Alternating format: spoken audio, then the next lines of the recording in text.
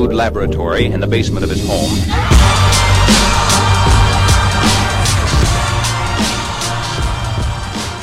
Hey, it's John from CEO Radar. If you haven't already, register at ceoradar.com. It's free to register to our platform. Also, if you enjoy the podcast, please give us a review on SoundCloud or iTunes and subscribe to the podcast. It too is free. I was just reading an article about Netflix, and they had news today that they plan to spend $8 billion on original content in 2018, a combination of sort of their serial programming as well as feature films. And that's sort of the direction that all these companies are trending, Amazon, Netflix, Apple. And I was thinking, at this point, the only company that isn't operating off of a subscription model in terms of the major studios is Viacom. Perhaps it's about time, amidst all the family drama in the Redstone family, for Viacom to move to a subscription model. Pull the content from the cable operators, build or buy a platform, start pushing your library as well as new content through the platform for a fee and go over the top. Maybe that's a way to save the company. Certainly from a valuation standpoint, the